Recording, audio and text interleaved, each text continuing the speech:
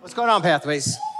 So my name is Gary, and if we haven't had the privilege of meeting yet, I want to say hi and introduce myself. I've been a part of this church staff for about 26 years. I started when I was like 3 years old, and it's been a joy of my life to be a part of what God is doing here at Pathways Church, both here on the campus and in the lives of those that are part of our online community. In fact, I'm often a part of the online community. If I'm not in this room, I'm watching online from a distance. And part of the reason I watch online from a distance, if you don't know this about me, I'm also a registered nurse. And yeah, I didn't say I was a good nurse. I just said I am a registered nurse. So I have been actually working remotely. I'm in Cedar Rapids, Iowa. And I distinctly remember crossing the state line and seeing this picture when I got there. Yeah. The people of Iowa welcome you. And I said this to my wife, literally, I'm like, all I see are cornfields, Lord. I don't see no people. Where am I going and what am I doing? But nonetheless, that's where I am. And my wife and I will be finishing our time there. I've got a couple of weeks left there in Cedar Rapids. Philippians 1:6 says, being confident of this, that he who began this good work in you will carry it on to completion until the day of Christ Jesus. As a Jesus follower, if your life was to be a GIF today, it would probably read like this: please wait, still loading. Because we are a work in progress. Anybody know what I'm talking about?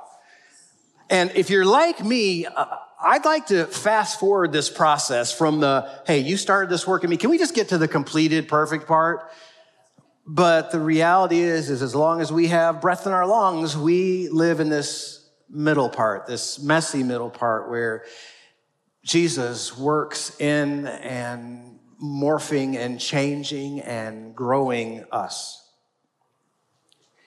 And there are times that we gather as a church family and we share the Lord's table. We share communion together. There's times we get to do what we just did a moment ago, where we fix our gaze and adore God through singing and worship and celebrate who he is and what he does. And then there are also times where we get together and we have to process some things. And today is one of those days. It's a day when we need to spend some time as a church family and talk about some family matters. And I don't know how you came in here today. I don't know what's going on in your own world that you're trying to figure out how to navigate, but I do know that verse that we just talked about tells us that no matter what we face in the next few moments or what we're going to face 2 weeks from now in our own personal lives, it's going to be on this continuum, this journey where he's growing and perfecting us. And God is always at work in us and on our behalf. But today we're going to enter some difficult spaces, some turbulence, some rough air. So I think before we do that, I'd just like to take a moment and pray for us, if that's cool. So let's just bow our heads. God, thank you for your presence that we know is here. And I would just ask, at every turn in this service, that your Spirit would bring your comfort, you would bring your strength to bear on the hearts of your people. You know the hearts of every man and woman in this room and those watching online. You know what they need specifically. And so would you give us a tangible sense of your closeness? That you would draw close to us, and may our hearts, God, may our hearts start to look more and more like yours. We give you permission today to dismantle the things that stand in the way of our growth and having a heart that's shaped like yours. In Christ's name we pray. Amen. I think that was a mixture of really painful, but also there's some beauty in this moment. And I know this can be really disorienting for us. I can't pretend to know how this lands with every one of you individually. And depending on your background and your story and your church history, this can trigger a lot of different emotions, right? I imagine for some of you, it's really hard and it's heavy and it's shocking. Some of you might feel a deep sadness for Adam and his family, maybe a deep sadness for our church family. Some of you might be angry and have questions. And on the other end, there may be some of you that are going, okay, so Adam's human. What's the big deal? Or maybe today, what you just heard feels like small fry because you're navigating something that is really significant in your own personal life. And you just came in here today hoping you would find a lifeline of hope in these moments.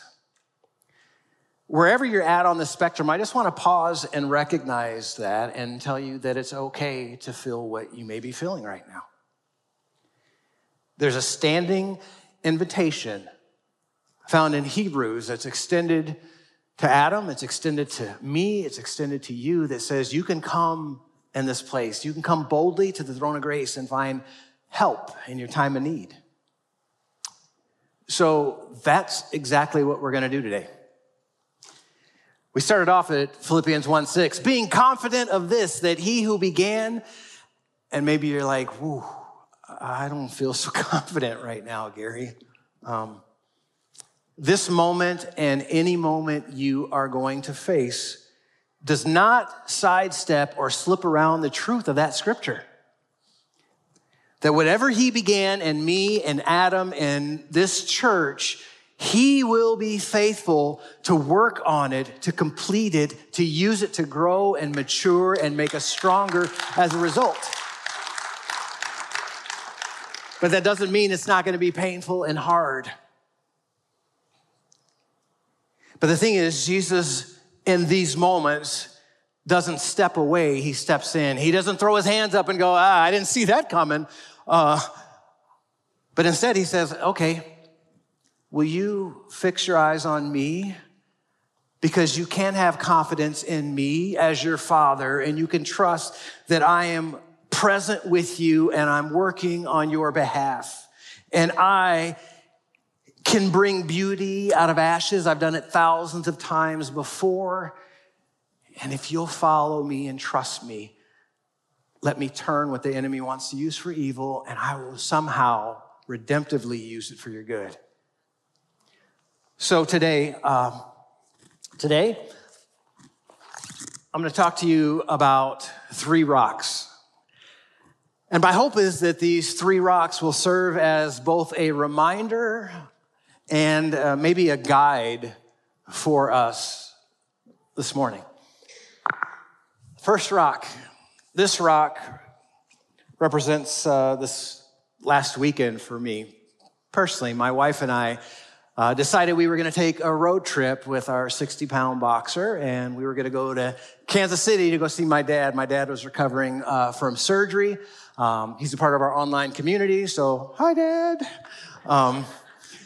And he's doing quite well. It's significant surgery, but he's doing well. So anyways, we go to Kansas City, and every time we go to Kansas City, there's this hotel that we are in love with, and we found the restaurants that we really like to eat at. And so we did that. We had a great visit, spent the time, ate the food, and it came time for us to go. In the second half of our trip, we were going to go to Arkansas to see my mom and some family there, spend Mother's Day in Arkansas. So we finish our time in Kansas City. We go check out at the hotel. We walk down in our car to get it loaded up, and this is what I walk and see. Yeah, somebody decided for funsies to take a rock or something and smash the windows out of my Kia. And in that moment, you're like, okay, what do we do? So we drove the car over to a car wash and tried to vacuum out the glass the best we could. I get on the phone. I start calling the insurance companies and start trying to call repair shops to see if I could get an appointment in to get this thing fixed. And they're like, yeah, it's going to be several days before we can get you in for an appointment. Okay. I'm in Kansas and Arkansas, and there are thunderstorms that are going to be rolling through for the next 3 or 4 days. So I'm like, this is great. So I did what you guys would do, right? I mean, you do the best you can. And so I tried to MacGyver this thing up, and what's the number one tool MacGyver uses? Duct tape. You're right. Trash bags and duct tape all over my windows. Yeah, it's a real classy look. I can do that for your cars if you want. And so we proceed to Arkansas, and we hang out there, and then I make the 7-hour plus drive back to Cedar Rapids, Iowa. And if you're wondering what that window sounds like and feels like for 7 hours, it sucks. It's just loud, and it's raining, and you're like, I'm hating my life right now. This rock and that situation makes me think of where we find ourselves today. This rock makes me think of what this faith community is for, because what ended up happening is I went to Cedar Rapids, finally got an appointment in, and I took my car with all these busted out, shattered, broken windows to an expert, and in like 2 hours, it was back to brand new. The windows were great. It worked the way it was supposed to work. And when it comes to our faith community, Pathways is not a place you come to just be entertained. This is a holy shop where every heart, no matter how broken and shattered like my windows are, they can be repaired and restored and renewed. And we can come in here as broken, shattered people and experience the transformative power of forgiveness and grace. And that's for every person that darkens the door of this campus. Our God's a master craftsman. He knows uniquely what you need and how you need to be ministered to, the healing and the parts of you that are broken. And this is a place for torn up lives to be mended. And the astounding reality is this heavenly specialist is not a respecter of person, age, gender, position. He works in the lives of everybody who will submit and follow and make their lives available to his restorative works. In Luke 19:10, Jesus says, the Son of Man came to seek and save the lost. Usually we think of lost meaning like, dude, where's my keys? Or people that are clueless. But that word lost actually means shattered, broken, and perishing.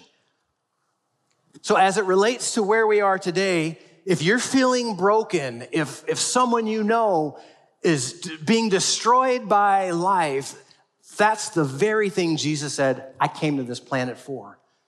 And he sees that brokenness. He sees where you sit and he goes, ooh, I'm here for that. That's where I long to step in and do work. And that's who Pathways is. That's who I believe we are called to be. And I think a healthy community, a healthy church family embraces broken people and throws their full support and love behind anyone that needs grace and forgiveness in pursuit of Jesus. So,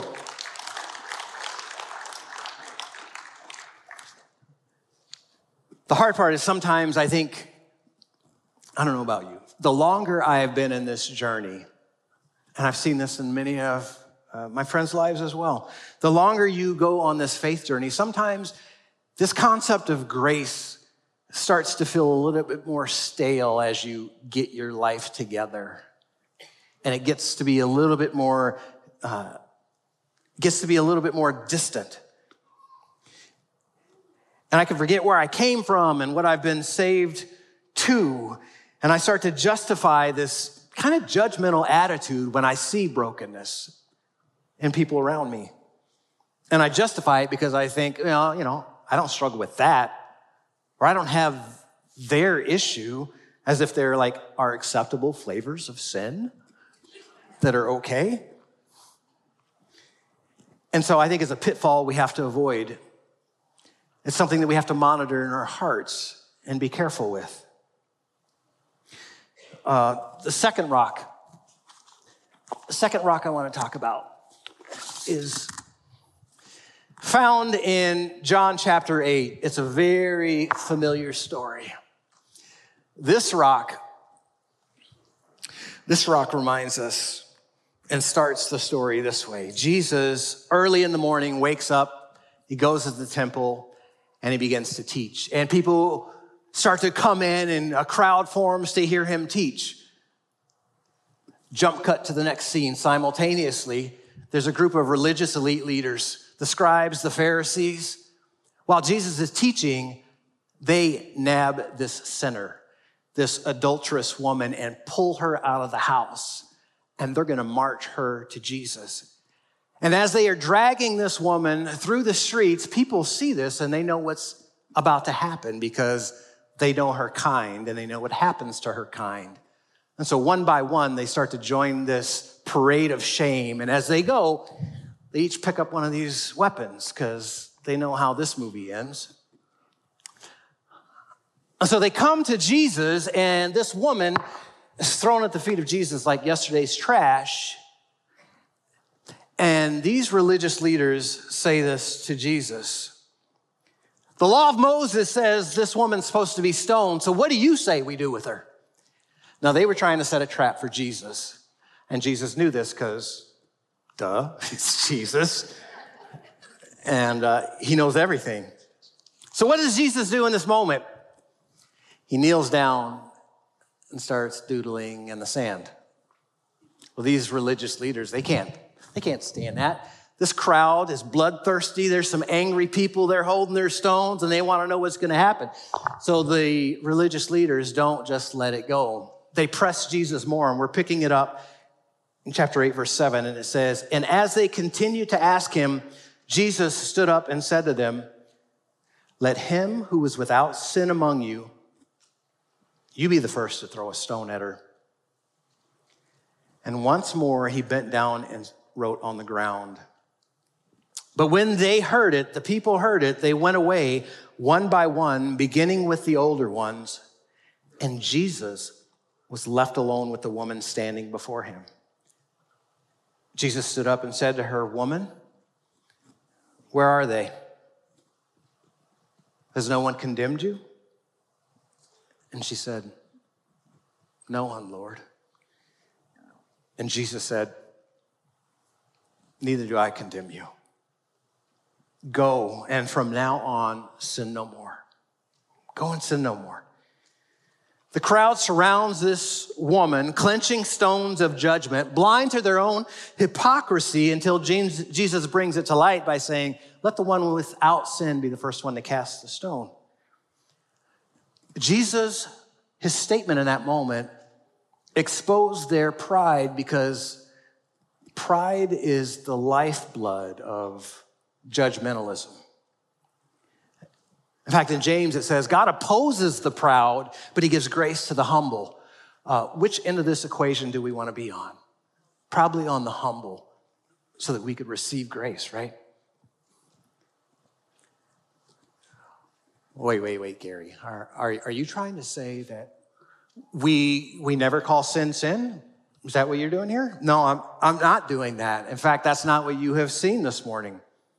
We are called to call sin sin in our own lives and even to recognize it in the lives of our brothers and our sisters. But it's not done in condemnation or with an air of superiority. Instead, we are called to lead with humility and compassion. In this story, question for you, when did Jesus address her sin? Did he stand when they asked the question and say, oh yeah, you're right, everybody? No, he waits until they leave one by one, and he's one-on-one with this lady. And he moves towards her. That's showing relationship with humility. And he chose not to stone her and lecture her and say, you know, you really are stupid and you know better than this. But instead, he says, I don't even condemn you. He invites her to turn and live a new life in a new way and leave the sin behind. And today, maybe you feel more like that woman. Maybe you too have blown it and made some mistakes, and you're ashamed because you've blown it, and maybe you have not been treated in a compassionate way the way Jesus responded. You've been treated more the way the people holding the rocks have responded. Maybe perhaps hearing this announcement you heard today, you can feel that inside of you as you start to get angry. And maybe you feel like you want to be a judge and you want to condemn and speak to that. But I want to remind you that there have been billions and billions of people that have walked this planet. There have been millions and millions of people whose lives are chronicled in the pages of Scripture, yet there was only one who was perfect and had the right to say, if you got no sin, throw it.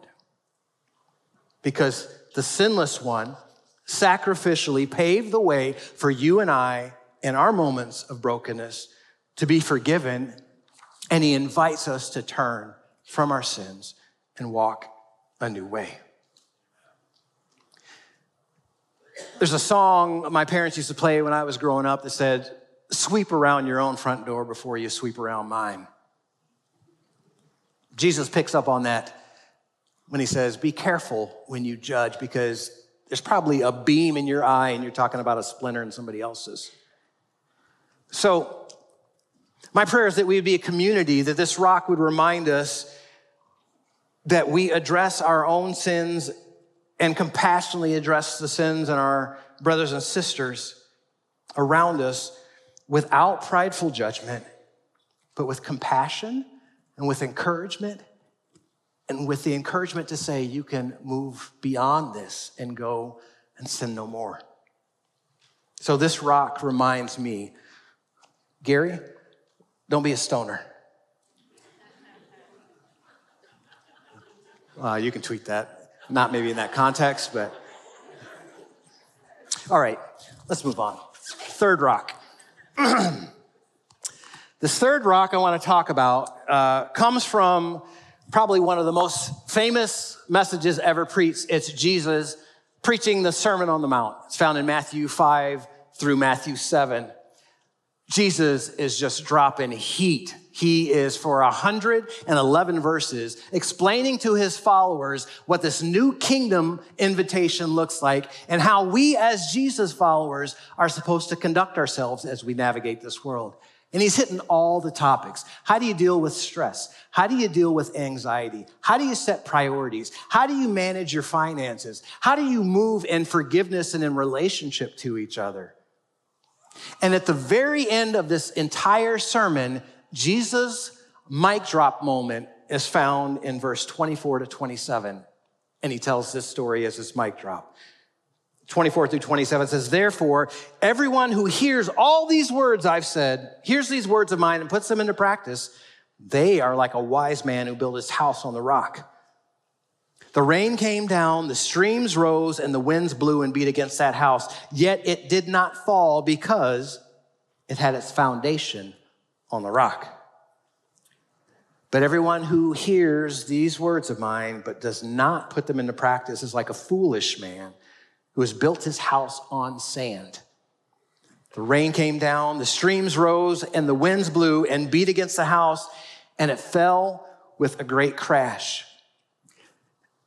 Jesus, at the end of everything he says, it's not your feelings or opinions that determine what kind of foundation your life has been built on. It's not your feelings or opinion that determine whether you have been a wise or you have been a foolish builder.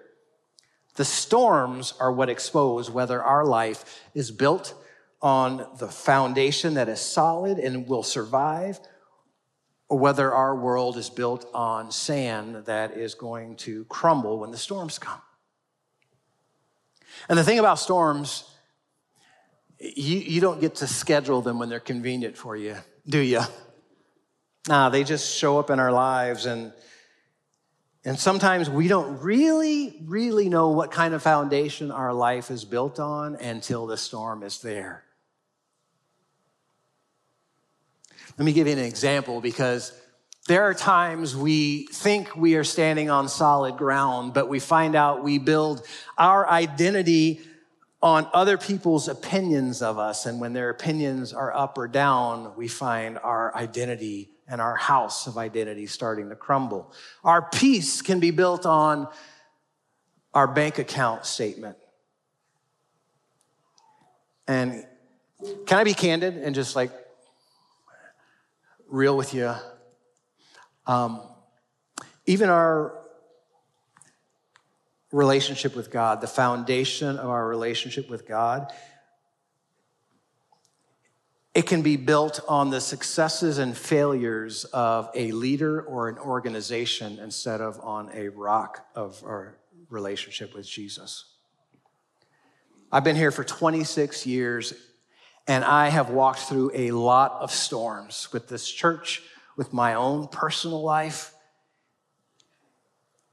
And I have stood eyewitness on multiple times seeing God's faithfulness invade difficult situations.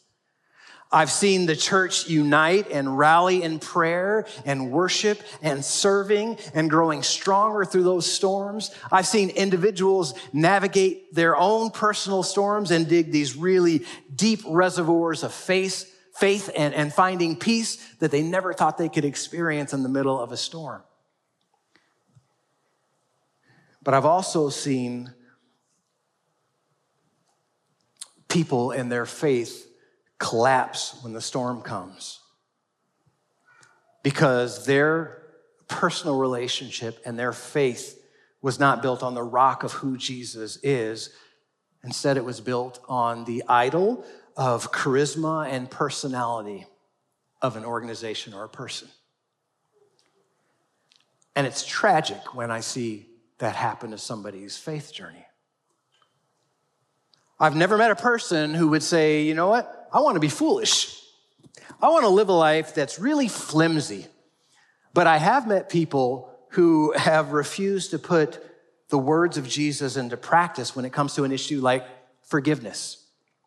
Jesus calls them to forgive, and they're like, I'm not putting that into practice. I'm not going to let this go. And then every time they have an interaction with that person that they have a problem with, that storm causes their self-identity and their whole world to kind of wobble and fall apart because they've not built it on the rock and put those words into practice. So this third rock reminds me that I need to evaluate what my foundation is when the storms are here. And perhaps for you today, because of what you heard or because of what you've been facing in your own personal storms, maybe it's time for you to do some rebuilding today. Jesus says the only way to build a durable life, a durable faith, is to put those words into practice. And so I want to just give you a little time to consider what God may be wanting to speak into your life in this moment. Would you bow your heads with me? Maybe you're in this room and you've actually never had a relationship with Jesus. All you've ever known is storm after storm, and it's devastated your life and left you wondering if there's anything you can count on, anything you could rely on. And I want to tell you today that there is a rock, there's a love, there is a hope that you can build your life around.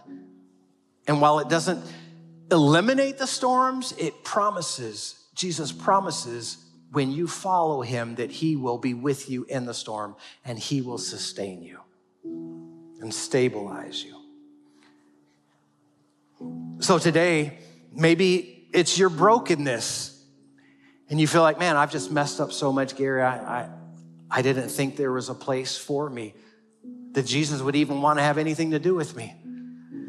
Well, my hope is that you hear loud and clear today the heart of heaven for you. And if you want to surrender your life, you can simply, in your own words from your heart, say, God, I want to trust you. I want to place my life in your hands and follow you and invite you into my mess. I want to invite you to forgive me. And I want to begin a new journey with you. And you say those words, God hears you, he sees you, and he links arms with you. And he says, I am with you.